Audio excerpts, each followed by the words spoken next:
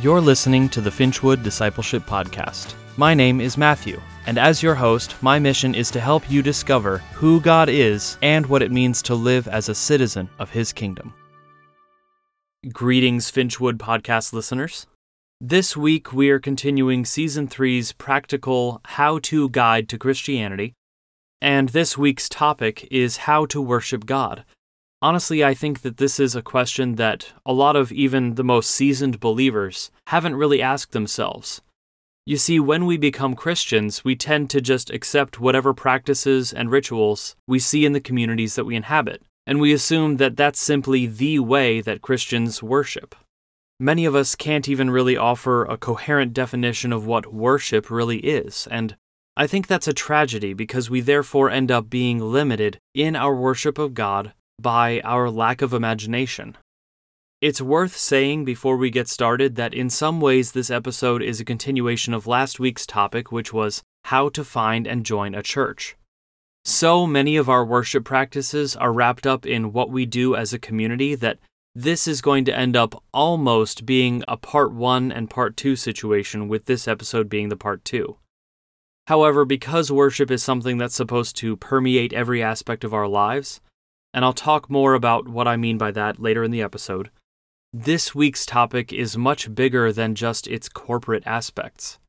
Still, if you aren't embedded in a community of believers, a lot of this won't apply to you, or at the very least, it'll be difficult to put into practice. So I do recommend also giving that episode a listen and doing what you can to find a church that you can worship along with. Now, as usual for this season, I'd like to start with a working definition of what worship is. This is one of the most vaguely overused words in the vocabulary of modern Christianity, so I think we would all benefit from a quick look at what we're even talking about here before we start to delve into how we can do it and how we can do it well. Originally, the English word worship comes from an Old English word, worthship. It's in exactly the same word family as worthiness, worth, worthy, and so forth. And that's a key to understanding what worship really is.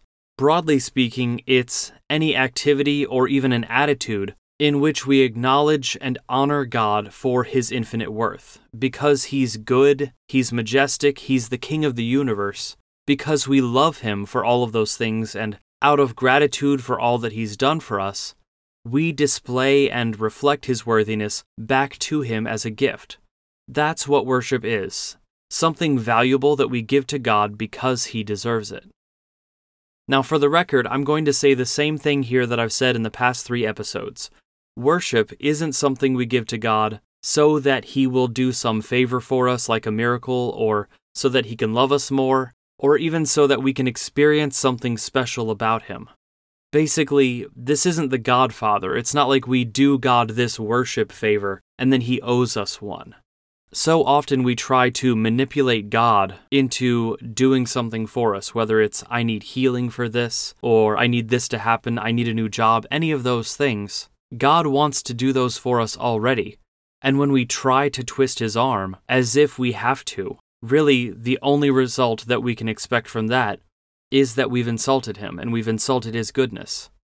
No, this is purely a gift that we have the great privilege of offering back to God free of charge. The only effects that we can really expect to come out of it are, first of all, that God can enjoy it, which is a good thing in and of itself because we love Him and because we want to please Him for His own sake. And the other reason that we worship is that it transforms us. In the process of contemplating His glory and by humbling ourselves by putting Him first, changes happen in our own hearts that are, frankly, amazing. So it's worth it, but it's not like a vending machine that we can put in so many hours of worship and expect Him to do something. Now, over the thousands of years of human history, as a species, we've come up with a lot of very interesting ways to show worship to someone, particularly if that someone is a god. And those range from very obvious and simple things all the way down to some complex and I would even say outright wacky practices. The simplest forms of worship have to do with our posture, like kneeling or bowing, clapping, dancing with joy, waving our hands in the air, even smiling. All of those can be acts of worship. We can also display God's worthiness through our words. For instance, the familiar word hallelujah is actually a Hebrew phrase that simply means give praise to God. And so saying it is an acknowledgement that God deserves our praise. Beyond that, we can certainly tell God about His attributes, which, by the way, counts as both worship and prayer.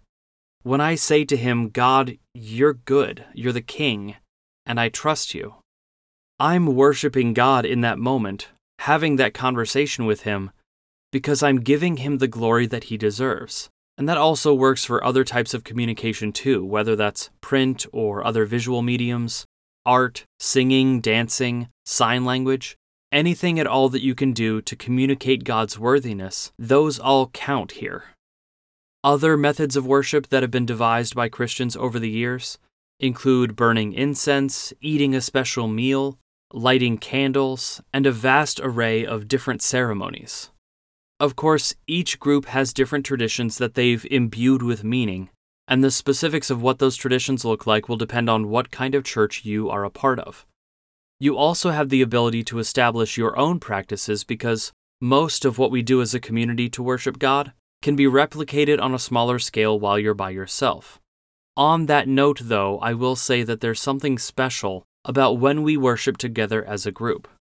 I've talked about that quite a bit in the previous episode, but it applies here as well. Basically, my advice is to try to do both as much as possible. Join a community that worships God together, but also build a lifestyle of private worship that you can engage in even when you're not meeting with other Christians. And that brings me to the biggest category, the main thing that most people think about when they hear the word worship. And of course, I'm referring to music that we sing to God as Christians. Whatever the genre is, most churches have a period of time during their gatherings that's specifically set aside for the purpose of singing songs of praise to God. And many of them call that activity worship. Now, look, I'm not here to be the language police, especially since that period of time is technically worship. You can call it that if you want. However, the challenge that these churches inevitably face is that when we narrow our definition of worship to one activity that we do only once a week, we miss the point that everything we do during the rest of that church meeting is also meant to be a form of worship.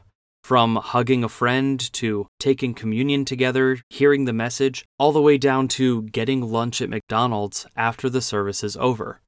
Worship is an attitude, it's a posture of the heart, it's a lifestyle, whether or not we're with other Christians at the moment and whether or not we happen to be singing.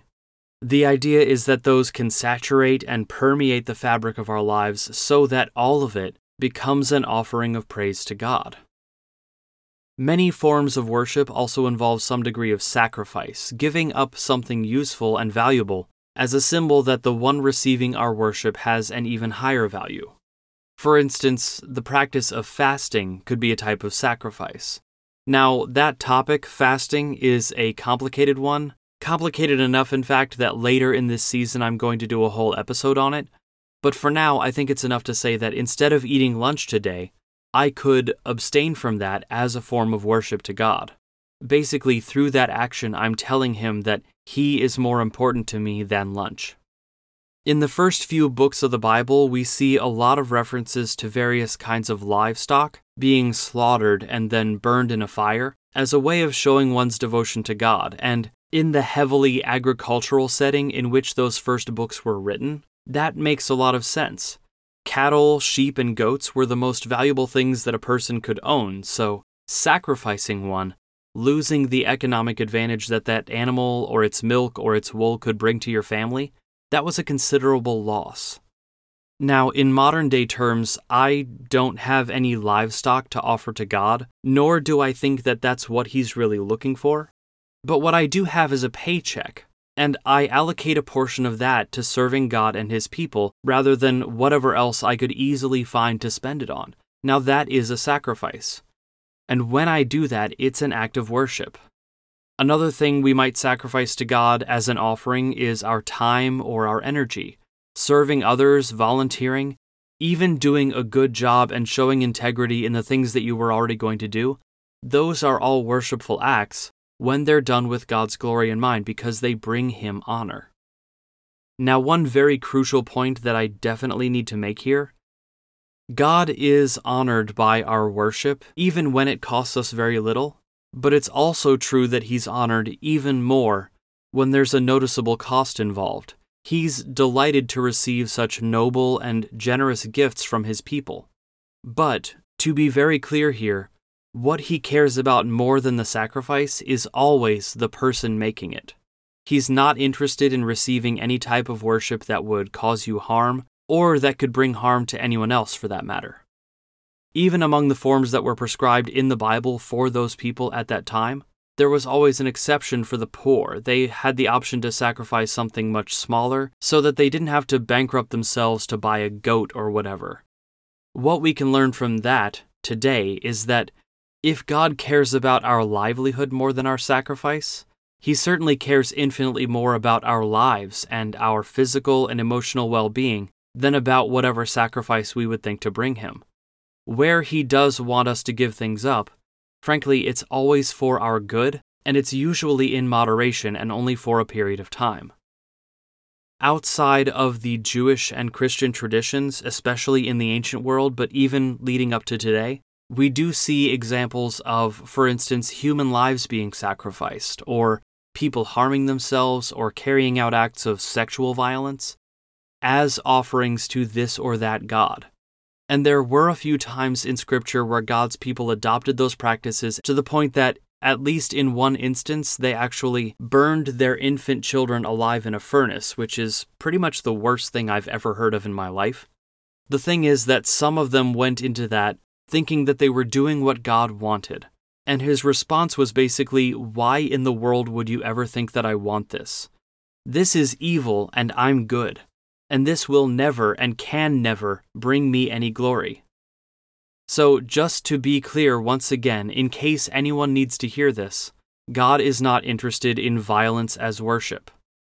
The same goes for extreme forms of fasting that can cause damage to your body, or any of the weird stuff that people got into in the Middle Ages where they would mutilate their bodies or whip themselves or do all kinds of gruesome acts, thinking that they were worshiping God in the process. He doesn't want that. He wants goodness, and the best way we can honor Him, honestly, is to flourish. I hope that part makes sense, and if it doesn't, or if you have any questions about any of that, please look in the episode description. Find my contact information there. I would love to clarify this. Anyway, before we move on, I should at least mention the fact that when you worship God, at some point, somebody is going to come along and tell you that you're doing it wrong.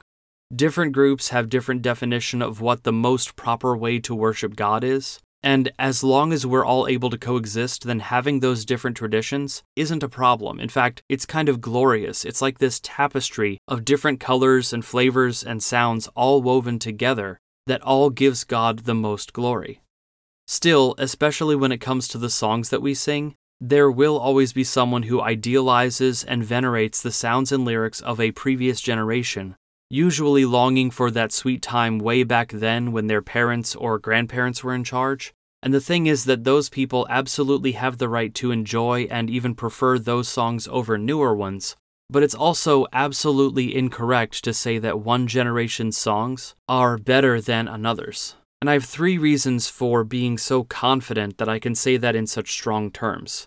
First, usually those people only know the good examples of that previous generation's songs because all the bad ones were lost to time. We stopped singing them. Every generation writes new songs to God, and a few of them are really good while the rest are okay-ish at best. And over time, we weed them out. We stop singing the ones that have faulty theology or don't really say much at all, or just aren't aesthetically pleasing. And what we keep is the gems that were hidden in all that dirt. This generation will be no exception. We have some duds, and we have a few great songs that I'm confident the church will continue to sing for generations to come. Second, I have to point out that there is no musical form that's more or less holy than another. Some people, for instance, like the pipe organ, but there was a time when it was a controversial addition to church services. It was the newfangled contraption that displaced Gregorian chants. Then after that, the piano gradually came to be more prominent than the organ, and the same thing is going to happen to today's keyboards and drum sets. I don't know what the next style of worship is going to be, but it will also be replaced. I can only hope that my generation doesn't grow up to defend our guitars as more spiritual instruments than whatever our children's children play and sing along to. Third, and this is more the general point that I'm trying to get at here, there really aren't any definite biblical rules at all about what our music should be like, or our church services, or how we worship in general for that matter. There are a few groups within Christianity that teach what they call the regulative principle of worship. This is a guideline that says that God is only interested in forms of worship that are explicitly mentioned in the Bible. Under this reasoning, for instance, some groups outlaw musical instruments during Sunday morning worship because none of them are mentioned in the New Testament. Others maybe won't sing anything to God other than the Book of Psalms because that's the only thing that Jesus' followers are mentioned as having sung. The problem with that approach is that there's also nothing in the Bible saying that only these forms are allowed. Also, it's a pretty self-defeating philosophy once you consider that church buildings and professional pastors and observing Sundays as a Sabbath at all are also absent concepts in Scripture. What we have here instead is a case of optional traditions becoming an unbreakable rulebook that people have bound themselves with. If you want to use the forms, words, and practices of ancient Christianity, that's a great idea. At the very least, it's a great idea to use the worship of others that came before us as a starting point. But I don't really think we're supposed to stop there. We're supposed to keep growing and innovating new ways to worship God. As long as your practices honor God, as long as they cause His people to have a deeper love and reverence for Him, and if they faithfully convey the truth of who He is and what He's like to other people, so long as you're not actively sinning or disobeying a direct biblical command like don't murder or don't commit adultery, then however, wherever, and whenever you choose to worship God in whatever kind of way that you can find or even imagine to do so, basically, knock yourself out. There are no wrong answers here. If you prefer to worship God by singing passages out of the Book of Psalms in Elizabethan-era English on a Sunday morning in a traditional church building without any musical instruments while wearing choir robes, that's great. On the other hand, if you want to worship God by doing cartwheels down Main Street in polka-dotted overalls, all the while talking in plain English about the ways that God has been kind to you, that is also equally great. And don't let anyone tell you that either of those is holier than the other just because their tradition says so. So I guess this is the part where I give you some homework, and it's simply this. Open up your mind and your heart to branch out into new forms of worship. If you don't already, focus for the next week on how you can turn your whole life into worshipful praise to God. Also, please take a second to leave us a good review on your podcasting app of choice. And meanwhile, I'll see you in 2 weeks for the next episode in this season, which is called How to Deal with Sin. That should be a very interesting topic to say the least, so I'm excited about it. I hope I'll see you there. Meanwhile, thank you so much for listening.